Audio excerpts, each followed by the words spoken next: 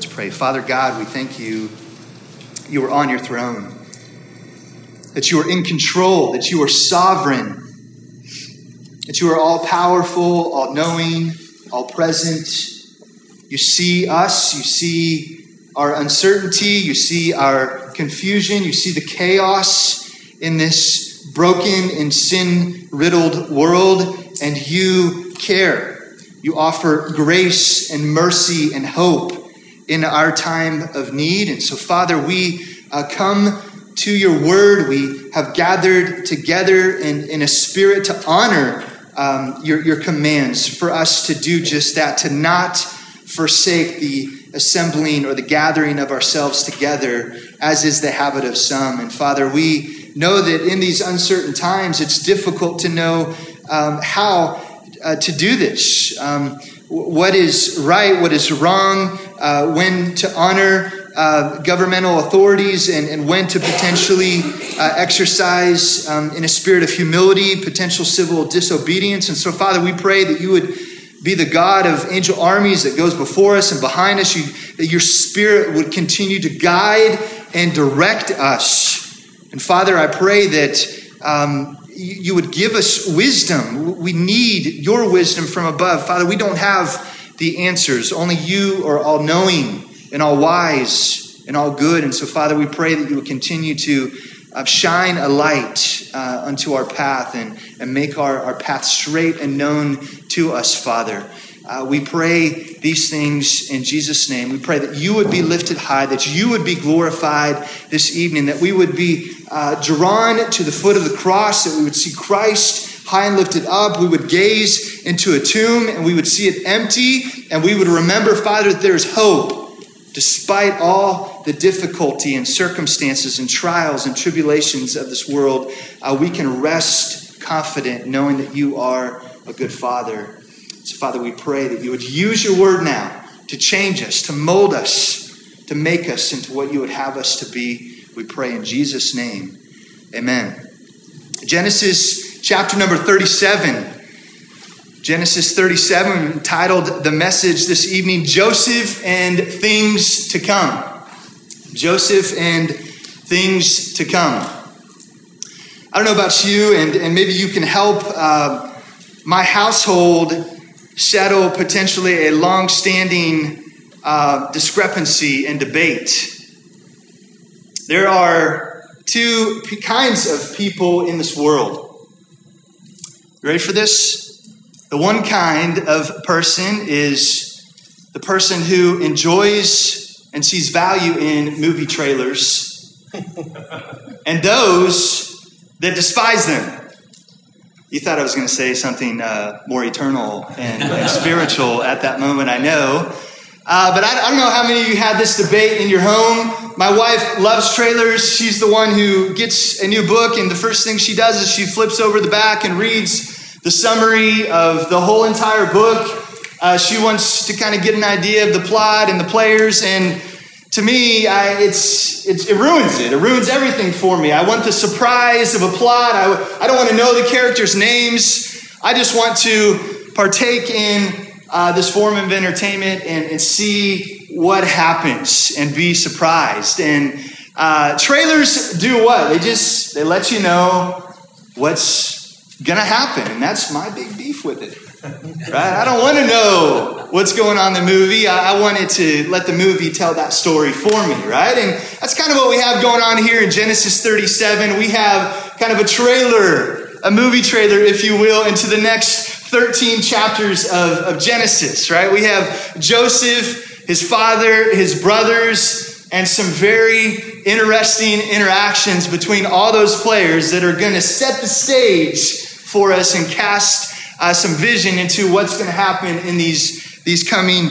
chapters. It's hard to believe, from my perspective at least, maybe you would think otherwise, it's hard to believe that we only have 13 chapters left in this series through the book of Genesis. I did some rough tallying here of weeks. We have roughly 18 weeks and 13 chapters. We'll see. There's a good possibility that we could get through this Genesis series by the end of the year and potentially tee us up for a new preaching series as we kick off 2021. But regardless, we want to trust the Lord to continue to faithfully work through the text and to preach it rightly. And so we'll take as long as we need to do that. But 13 chapters left. It's pretty amazing to me. But Genesis 37 right here, it actually marks another shift in the book of Genesis. We've called out some different themes and some purposes and some things shifting from one group of chapters to the next. In chapter 37 right here, we have another shift, right? And that shift is this. The rest of the book of Genesis is really all about the life and the happenings of Joseph. It's interesting as you look at the book of Genesis that Moses, obviously by inspiration of the Holy Spirit, gives this much content to the life of Joseph. You think back on all the big name players in the book of Genesis. Going back to the very beginning, we've got Adam and Noah. We've got the patriarchs of the nation of Israel with Abraham, Isaac, and Jacob, right? That just rolls right off the tongue. How often do we say that?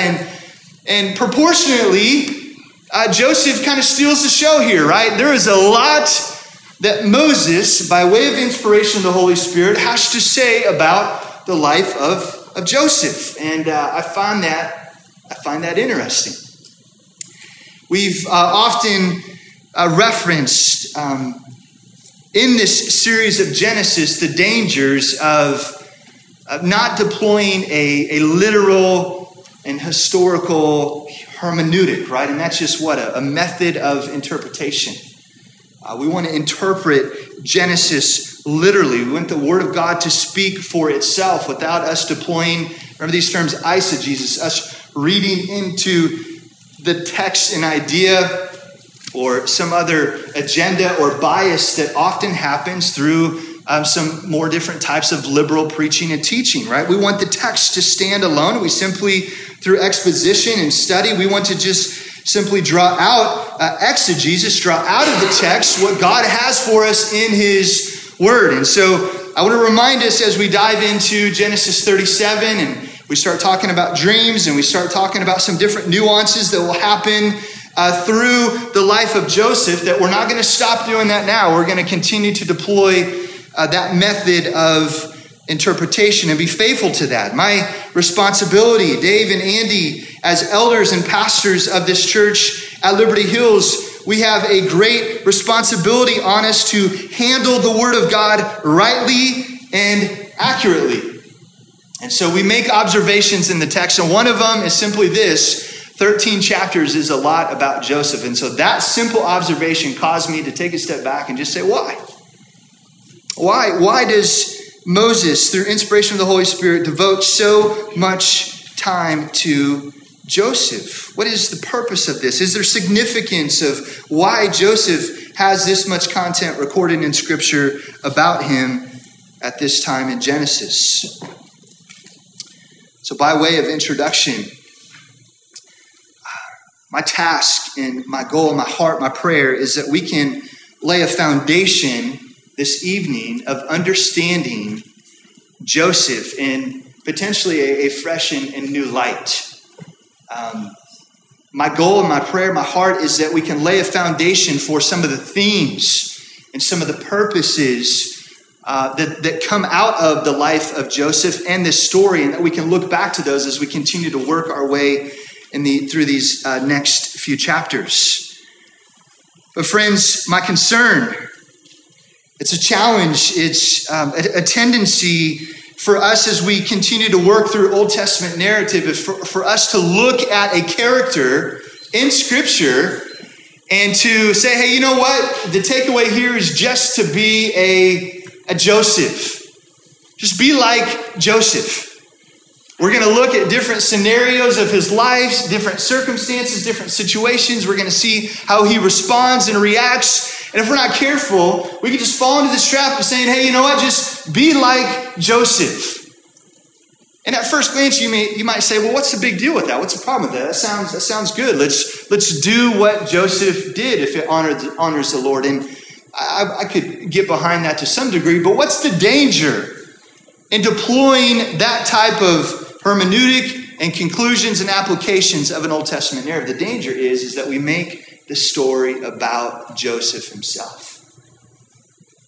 We make Genesis 37 through 50, these 13 chapters, all about Joseph, and we prop Joseph up and we make him the hero of the story. As the household of Jacob is going to go through many, many trials in the days ahead, I'm not going to steal any thunder, we could see Joseph slip in and him become the object of Scripture, as opposed to what all of Scripture is designed to do, is to bring glory and honor to whom? God. Because this text of Scripture is certainly not about Joseph. Our lives, the story of our life, is not about whom? It's not about us. Our salvation, our Christian walk, I'm saying that tongue in cheek, is not about us. It is about God in His grace and His mercy reaching out to us, initiating through His providence, His divine election, and His goodness and grace and mercy, choosing to be in relationship with us. It is He that initiates this work. And friends, it's important for us to take a step back and remember some of these very elementary and foundational reminders as we work through the book of Genesis. So we're laying this foundation. My goal, again, is to answer this question of what we are to do with Joseph and why is he so prominent in Genesis. Well, let's consider some of the themes that we will see present in this final section.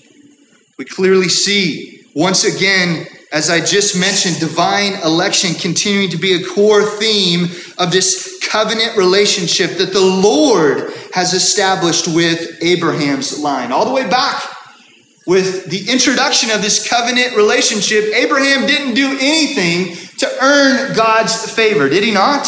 In fact, it was despite Abraham and his sinful nature and his poor choices that God chose him out. And that covenant relationship was passed down to Abraham, Isaac, and now into Jacob's household. And we're going to see divine election out of all the brothers and the men that are available and present for this covenant blessing and promise to pass through Jacob's household, which it will in some way, shape, or form to all these brothers because they're going to make up the nation of Israel. But specifically, there's divine favor that seems to come on the life of Joseph. God uses him in a special and unique way. But get this, it wasn't anything that Joseph did to earn this type of special favor in the eyes of God. It was divine election. It was God choosing to continue to work out this covenant relationship and to extend those covenant promises and blessings specifically and in a special way to Joseph. Do we not once again see it so clearly in this text that David read earlier this evening? But we see the sovereignty and the providence of God that is just going to be dripping off of the pages in these final 13 chapters through the story of Joseph. And if you've been in the church at any amount of time, if you've heard a series or if you heard sermons or if you've read it yourself, you can think of things that are going to happen, that are going to go on in the life of Joseph. And it's going to highlight, big shocker here once again, God alone is sovereign. Amen. His rule and authority is over all things, at all times, over all peoples. Amen. And although circumstances and sin and the effects of that sin may seem to cause chaotic circumstances around us, God is working in the midst of that chaos. He is present in that chaos. And guess what? His story of redemption, his perfect plan of redemption cannot be thwarted. Why? Because he alone is sovereign. We're going to see this theme continue to be elevated as we work through this. It is God who remains the hero of this account. Not Abraham, not Isaac, not Jacob, not even now the hero of Genesis, the hero who sustains the nation and the tribes of Israel through famine and hardship. It won't be about Joseph. going to be about God. So friends, this is yet another great opportunity for us to remember and recalibrate our hearts and our lives around this truth. And please, I pray that the Holy Spirit would use these opening comments to just allow us to dive into the story of Joseph with a proper mindset and understanding. God never intended to just be an add-on to our lives. He's not an afterthought. He's not just a good option if you choose to go that route. Genesis is crying out to us that God is. Period. There's nothing that needs to be added to God to make him more appealing, to make him more relevant, to make him more impactful in this time, in our history, in our culture. God remains to be. Whether society rejects him or receives him, God never ceases to be. For it was in the earliest pages of Genesis, chapter 1, verse number 1. Do you remember it? In the beginning, God. Amen. So for us to remember that, and for us to recalibrate our hearts and our minds that maybe God is just this thing that you're being a part of on Sundays, or in our case, Saturdays right now, or maybe it's just something that, hey, you know what? It's kind of a good frame of reference to bring our kids up, and it's just kind of a good idea. It's how I was raised, and hey, you know what? I feel better when I go to church, and hey, if God is anything less than an ultimate authority, fully sovereign over your life, then we're missing the point of who he is. Amen. And Genesis is crying out to us for us to see the bigness, the greatness, the awesomeness, the grandeur of who he is, and for that to challenge our sinful hearts. Because what do we often do? We try to insert our own sovereignty into our life, in our circumstances. Say, hey, you know what, God, that was great, but hey, I got it from here. We try to take control. We try to insert our wisdom and our understanding, when God is the one who created wisdom, who defines wisdom, who imparts understanding to his people through his word by the Holy Spirit. So friends, these final 3 chapters, as we see God use Joseph to do great and mighty things at his time and in his culture, we're reminded that, again, it's not about Joseph, it's about God. It points us back to these early chapters of Genesis. We're reminded that he spoke all things into existence. Friends, he's calling us to be in relationship with him. Unworthy, unwilling, in active enmity and rebellion against this God. Romans 5:8, while we were yet sinners, what did he do? Christ died for us.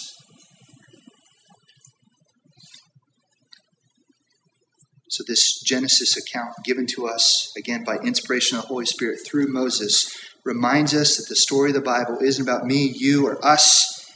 It's about God and his glory, making a way to be in relationship with his image bearers, his creation. This is the story of redemption, the gospel, of which we saw the first glimpses. Do you remember where we first saw it? Chapter 3, verse number 15. Where it is foretold that although the serpent would bruise his heel, from the seed of Eve, there would come a Messiah who would ultimately crush the head of the serpent. That's the gospel. In the 3rd chapter of Genesis, pointing forward to the perfect one who would fulfill all the demands of the law, who was perfectly holy and able to atone for the sins of mankind. So then the point of Genesis and the key takeaway from Joseph should not and cannot be just how to have a better life, how to navigate difficult circumstances. It can't be about, hey, you know what? What are the steps for men to follow when we fall into compromising situations? It can't just be about, hey, here's 3 steps of how to forgive and forget. It can't be about, hey, you know what? Here's how you navigate suffering. Are all of these things present? Friends, I'm not taking light of them, but we can't reduce and minimize these final 13 chapters of just self-help type of philosophies. This has to be still, because it is about God's sovereign plan of redemption working out for the history of all mankind. Friends, it's right here in the life of Joseph. You're going to see it. Why? Because Joseph is what we would call a Christological figure in the Old Testament. God is going to use the life and the interactions of Joseph to point us to look forward to the perfect fulfillment of law and prophecy through none other than the person and work of Jesus Christ. So Joseph, by way of introduction, should be viewed in this Old Testament narrative as a type of Christ-like figure. Just as we have seen to this point, in all of those that have come before, Joseph too will be imperfect in this role. He will fail. He will be inadequate. He is not the one who is alluded to back in Genesis chapter 3. But what he does do is serve for us an example of how the one to come, Jesus Christ, will sacrificially love through serving others. And this Joseph account looks forward to how Christ will be perfectly glorified through what? Suffering. And ultimately, this Joseph account demonstrates how there is exaltation through what? Humiliation. As we see so perfectly lived out in the life of Christ in the pages of Genesis chapter number 2. So friends, this story of Joseph is much more than just story time at Liberty Hills Bible Church, where we can read a story about a historical figure in the Old Testament. This is about us seeing Christ. This is about us seeing the cross, looking forward to the gospel, and remembering for our day, the church age, that we have been given this sure hope that Christ did come. He did shed his blood on the cross of Calvary, and he did make a way for us to be made right in the eyes of God, and for that relationship that was broken to be restored. So let's dive into these first 11 verses. Our big idea of the text this evening is this: God is merciful and gracious to use our imperfect lives to accomplish his perfect and sovereign plan. Let me say that one more time. God is merciful. Simple definition of mercy is what? Not getting something that we do deserve. He is merciful and gracious. Simple definition of grace: us getting something that we don't deserve. That is grace. He is both merciful and gracious to use us, broken, sinful, rebellious mankind, to do what? Accomplish his perfect and sovereign plan. So this evening, we're going to work through these first 11 verses. I will give the caveat that I'm well aware of our time this evening. I know we have communion, and friends, this is going to fold by God's grace so perfectly into our communion time. So hang with me. I'm going to be conscious of our time. We're going to work through these 11 verses in an appropriate pace, but quickly.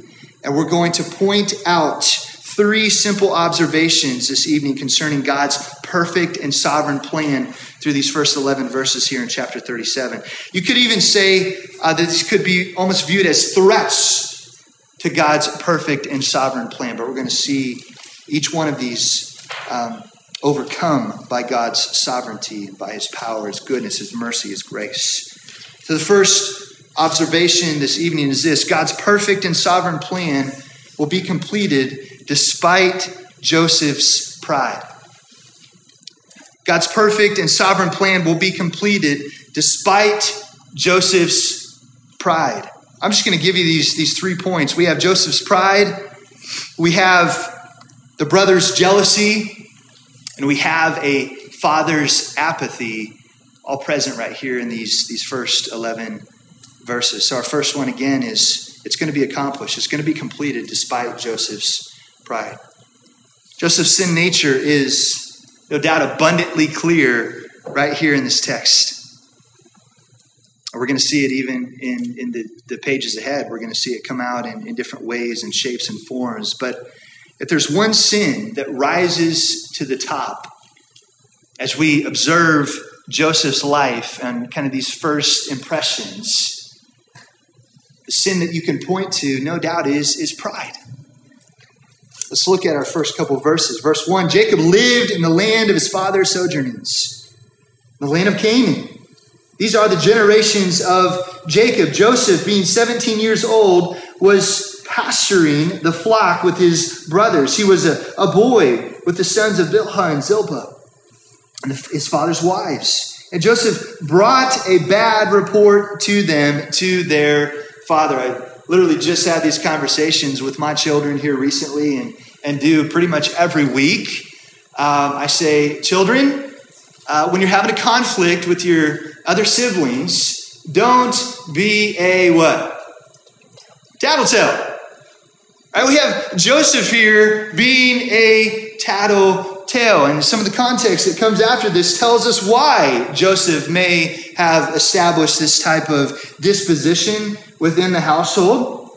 So he brought a bad report to them, of them, to their father. Verse number 3, now Israel loved Joseph more than any other of his sons because he was the son of his old age. And he made him a robe of many colors.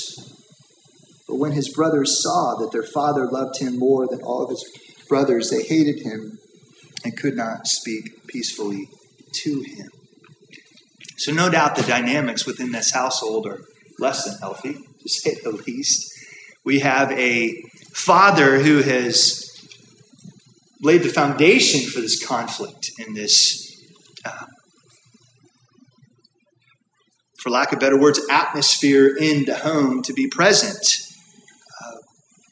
Joseph has been conditioned and groomed to think more highly of himself. Why? Because he is literally held up more highly than any of his other brothers in the home. And so no doubt this could be looked at as a failure of the father, and we'll speak of that, make a few comments of that in our third and final point. But Joseph, he thinks he's a pretty big deal.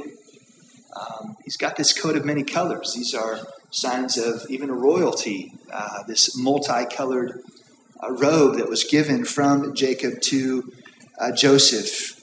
He's become a tattletale. He's become the eyes and ears of dad out there in the pastures as they've been shepherding. There's been Joseph being propped up and given special favor and favoritism from Jacob himself. And so Joseph's pride has become a problem. He knew he had standing in the eyes of his father. He knew the favor that was shown to him by his father. And this proud disposition seems to be more and more clear as he leverages that status to do what? To communicate the reality of these dreams. So follow me. Verse number 4, but when his brothers saw that their father loved him more than all his brothers, what did they do? They hated him and could not speak peacefully to him. Could not speak peacefully to him. Has somebody ever gotten under your skin so much so that you just knew the best thing to do was to not see that person? To create distance between you and them.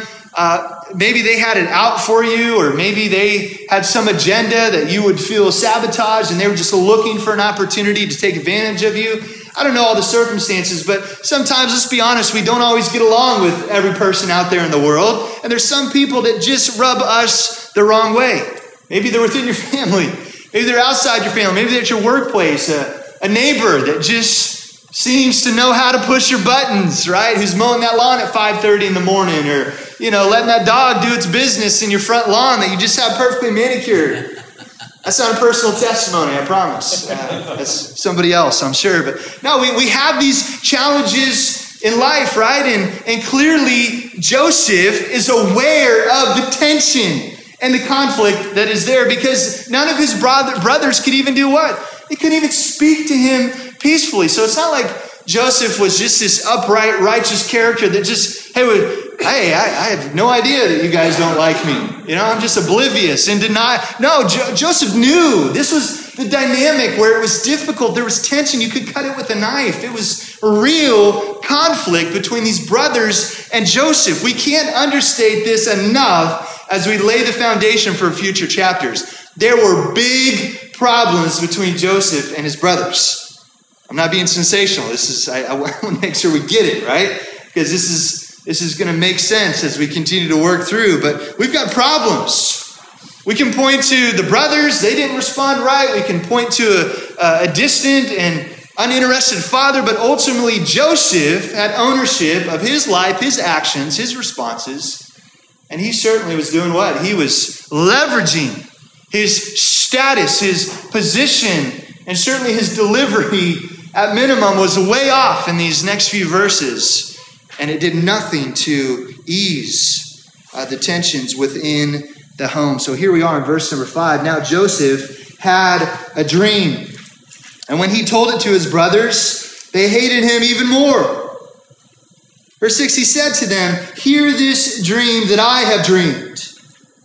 Behold, we were binding sheaves in the field, and behold, my sheaf arose and stood upright, and behold, your sheaves gathered around it and bowed down to my sheaf." His brothers said to him, "Are you indeed to reign over us? Or are you indeed to rule over us?" So they hated him even more for his dreams and for his words. Then he dreamed another dream. Salt in the wound here, right? He dreamed another dream and told it to his brothers and said, "Behold, I have dreamed another dream. Behold, the sun, the moon, and 11 stars were bowing down to me." But when he told it to his father, to his brothers, his father rebuked him and said to him, "What is this dream that you have dreamed? Shall I and your mother and your brothers indeed come to bow ourselves to the ground before you?" And his brothers were jealous of him, but his father kept the saying in mind. So as we looked at these verses 5 through verse number 11, we no doubt see this core structure of these verses is built around these two dreams. Okay, so I want to take a moment to speak into this idea of dreams.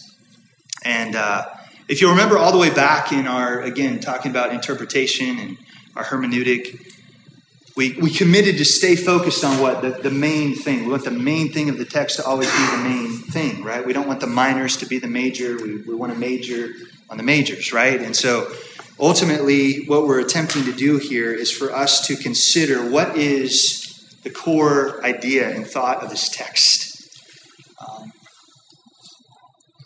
Just as Genesis 6 was not about what? It wasn't about the Nephilim. Genesis 37 isn't primarily attempting to establish a biblical theology of dreams. Right? So I want to just remind us, when these things come up in Scripture, we want to talk about them. We want to know about them, but yet we don't want an ancillary item in a text, a minor, to become a major. Right? We want to focus on the meaning and the purpose of the text.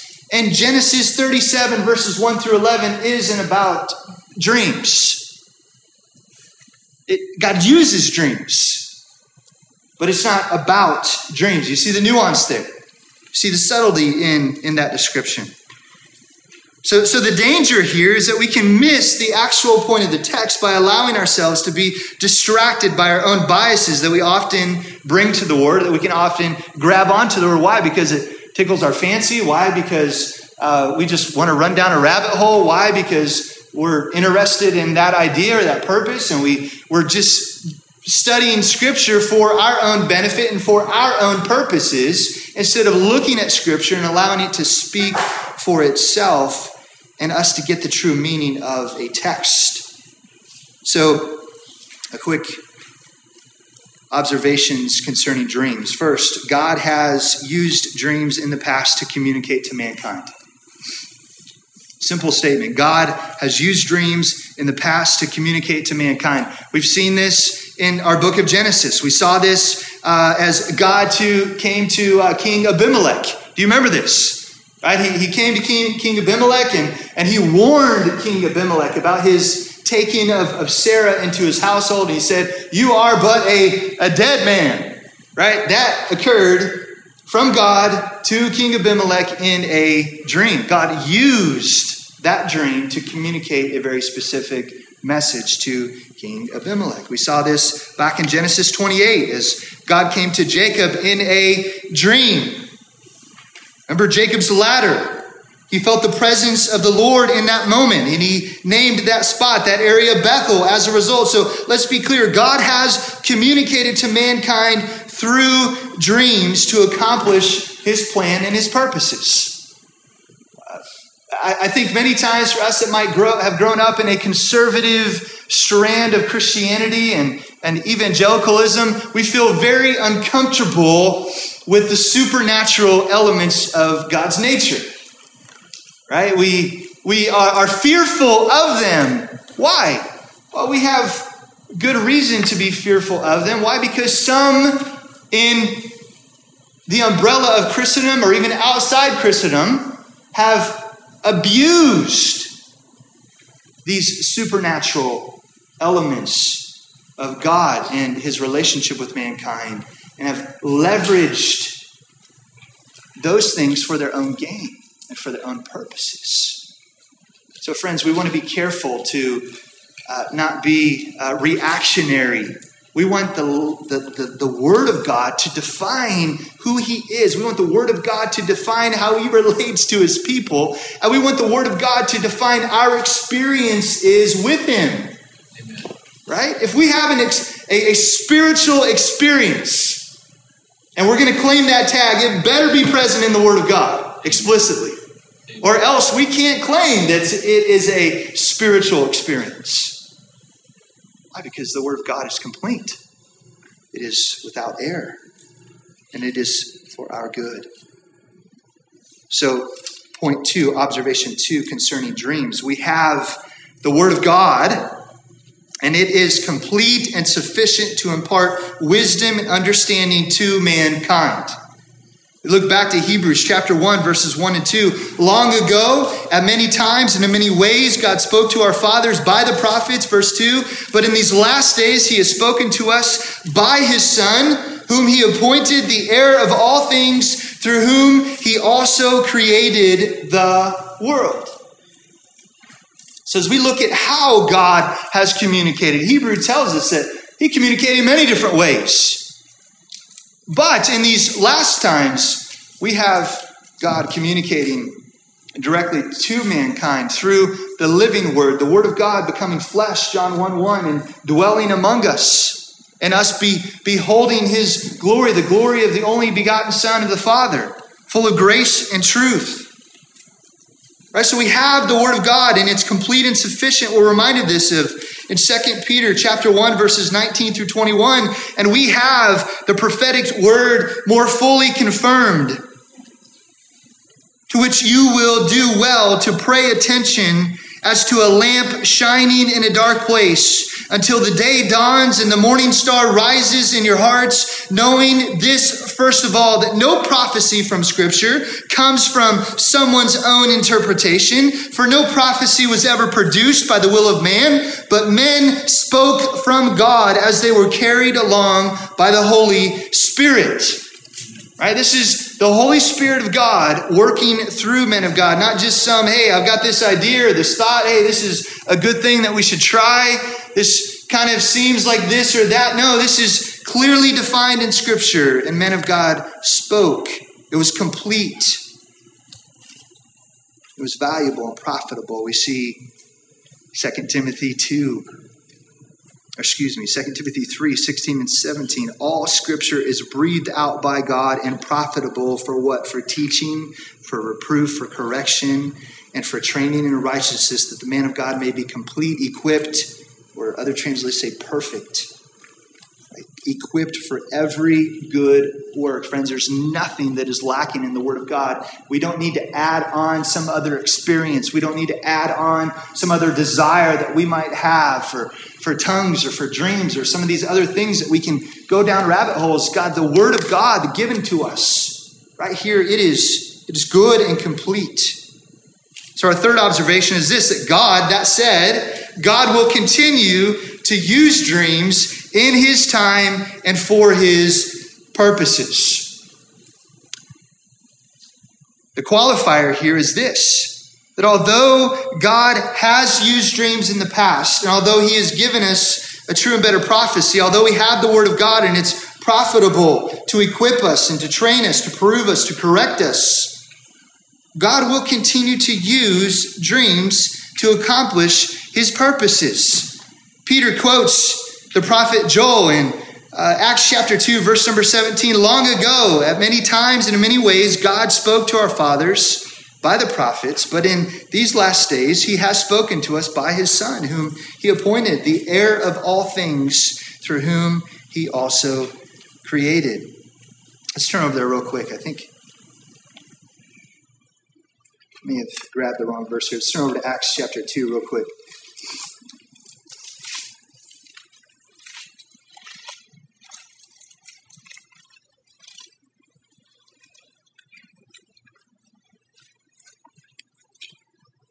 In the last days it shall be, God declares in verse 17, that I will pour out my Spirit on all flesh, and your sons and your daughters shall prophesy, and your young men shall see visions, and your old men shall dream dreams.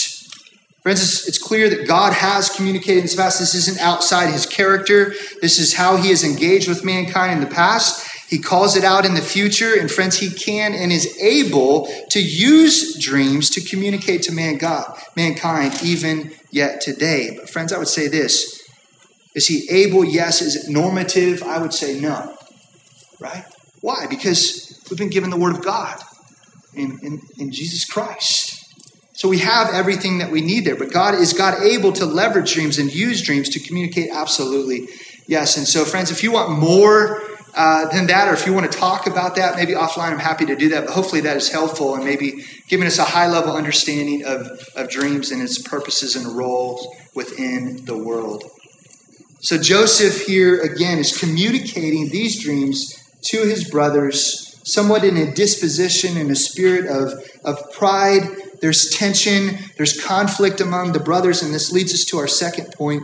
God's perfect and sovereign plan will be completed despite his brothers' jealousy. Again, these are threats. These are threats that could be described in this way to the perfect and sovereign plan that God is going to work out in the days ahead. Will his brothers' jealousy thwart or derail or do away with the perfect and sovereign plan of God in using Joseph in the way that he has planned? The answer to that question is a resounding no.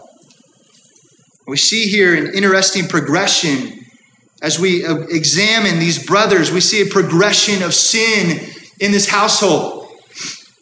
And do you see it? Joseph's pride clearly rubs his brothers the wrong way. Their father's favoritism, again, seems to further fuel the angst that these 11 brothers have towards Joseph. And once again, we see dysfunction at the highest levels. And I don't know about you, this is encouraging to know that even covenant families, covenant households are dysfunctional, right? That makes me feel a little bit better about the dysfunction that I can have sometimes in my home. But we have a lot of dysfunction, a lot of tension, a lot of conflict present right here in Jacob's household.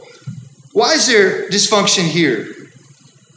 Because these individuals are simply sinners.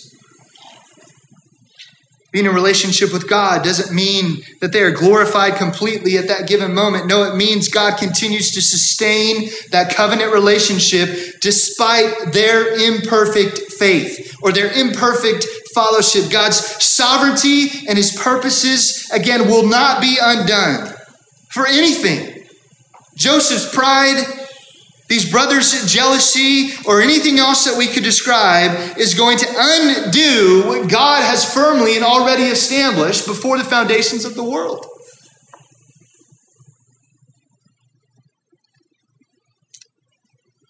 Everyone seems to be concerned in our text in this household only with posturing themselves over one another. They have grown to literally despise their brother. Look at me in verse number 4, the language that's used here. They hated, at the end of the verse, they hated him and could not speak peacefully to him. Look at verse number 5. His brothers, they hated him even more. I don't know how you can hate somebody more where you can't even speak peacefully to them, but apparently you can, right? They hated Joseph even more. Look down at verse number 8. We see another description. So they hated him even more, upon the even more that they already couldn't speak of him peacefully at all. These guys cannot stand their brother Joseph. And here it comes. It all comes to a head as the root of all their anger and their hatred is exposed as what? Look at me in verse number 11. It says this, and his brothers were what? Jealous of him. Brothers were jealous. Friends, if we could hit the pause button here this evening and consider the jealousy of our own hearts, and how it is so prevalently deployed in our hearts and sometimes even externally towards those that are in our life, in our home, in the church, for churches to be jealous of other churches, for a businessman or woman, a teacher, whatever your profession might be, to look at the success of somebody else and to desire that, to be covetous of it, to be jealous of the favor that they are experiencing in their life. Friends, this is a root that will just literally rot out our hearts, and it will leave a wake of destruction and devastation of broken relationships, severed friendships, torn apart family members, all because of what? Jealousy, wanting something that somebody else has, desiring it for your own. These brothers simply wanted what? Favor of their father. They desired the status. They desired the position of wealth and ease, potentially, that came along with Joseph being propped up in his household in this manner. It wasn't about them wanting to recalibrate a healthy environment in the home and trying to bring Joseph down to a more normal relationship. This was about them desiring what he had, right? They were jealous. They desired the pedestal. They desired the status. They desired the favor from their father, and they were jealous of him. Is the jealousy of these brothers, is it going to derail the plan of God to use Joseph in this way? We're going to see this in the days ahead. I won't provide too many spoiler alerts here this evening. This brings us to our third and final point. God's perfect and sovereign plan will be completed despite his father's apathy. His meaning Joseph's father's apathy. God's perfect and sovereign plan will be completed despite his father's apathy. The bottom line to this household dynamic is that Jacob is 100% responsible for it. Right? Certainly the sin nature of all these brothers, they're not off the hook. But as the head of this household, as the father of this home, we as fathers are responsible for the atmosphere and the dynamics within the relationships in our home. The fact of the matter is that Jacob unashamedly loved Joseph more than his other sons. Everyone knew it. He wasn't trying to hide it, and Jacob simply didn't care that they knew. Why? Because he loved Joseph more. There's a proud spirit even in Jacob's interaction within the home. But there was an apathy about his father as well. He knew this tension was present. the tension could be cut with a knife. You could see the dynamics. The brothers couldn't speak peacefully. If Joseph was mentioned, these brothers were rubbing his name through the mud. That's what it means to not be able to speak peacefully of someone, right? Everything was negative that came from the brothers in regards to Joseph. Jacob was aware. He knew. And he simply didn't care. He didn't care about the dynamics in the home. He didn't care about a right relationship between these brothers. He didn't care about the damage that Jacob was causing in the life of his sons as a result of relating to Joseph in this way. Emotionally, spiritually, many other ways, I'm sure, as well. Jacob was causing great harm within his household as a result of his apathy. He has sins of both commission and omission. Jacob certainly wasn't doing things that he knew he should do, and Jacob was doing things relating to Joseph in a very inappropriate way that would cast a negative perception on the rest of the brothers. This apathy that Jacob chose, that he allowed to foster and to fester within the home, this in a large part is going to lead to the chaos, the horrible loss and heartache that is going to occur through this family in the coming chapters. It's all because Jacob chose to be apathetic. He allowed this dynamic to be present in his home. So friends, as we bring this to a close, Joseph's pride, the brothers' jealousy, Jacob's apathy, ultimately sin, as we couple all of that together, represented a major threat to God's plan and purposes being fulfilled. But because God is truly sovereign, he would not be denied. And spoiler alert, his perfect plan and story of redemption would be fulfilled in the personal work of Jesus Christ. The Father did send his Son on a mission to seek and to save the lost. And he, meaning Jesus, did go to the cross as a perfect sacrifice and did shed his blood there at Calvary. And as such, he did atone for our sins and therefore making a way for mankind to be reconciled back to the Father. Friends, this evening, this is the glory of the gospel, the most beautiful and complete and precious message that could ever be told. This is truly good news. This good news that Jesus has come is jumping right off the pages of Joseph's life right here in these final 13 chapters of Genesis, and we're going to see it clearly. Don't just try to figure things out on your own. Joseph is broken. Jacob is broken. His household is broken. Abraham, Isaac, those that came before, they were all broken in their sin. But guess what? God met them in their brokenness. He redeemed, he reconciled, he restored, and he used these men and these households for his glory to accomplish his purposes. So what's the application to us? Embrace our brokenness. Embrace your brokenness. Don't try to hide from it. Don't try to deny it. Don't try to put lipstick on that pig that is our brokenness, because it's always going to be brokenness. Stop trying to pick yourself up by your bootstraps, trying to clean up your act before you come to God. Because we don't come to God. He comes to us. He meets us in our brokenness. And all the dynamics here of hatred and scheming and murderous anger that is going to unfold in the days ahead, friends, God is there. And he's working and he is playing out his perfect plan of redemption. And it is beautiful.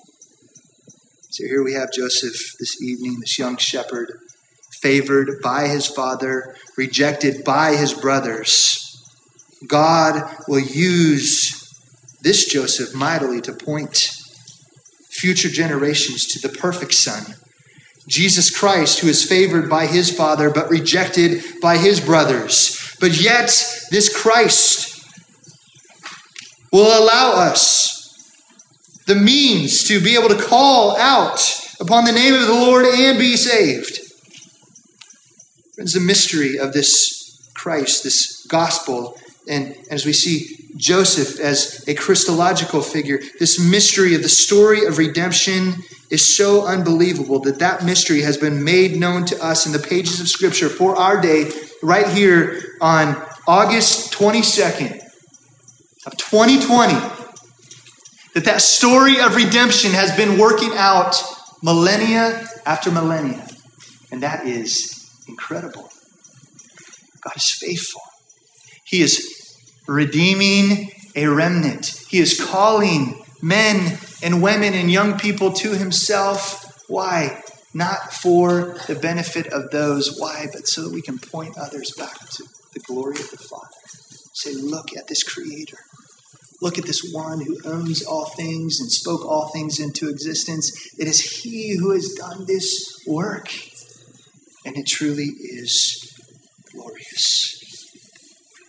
So let's pray this evening and ask the Lord to revive our hearts and to use this time now as we transition to the Lord's table to change us to be more like this one who has saved us, Jesus Christ. Let's pray. Father God, we thank you for this evening. Thank you for the gospel, the good news of Jesus. We thank you for giving us figures such as Adam, such as Joseph.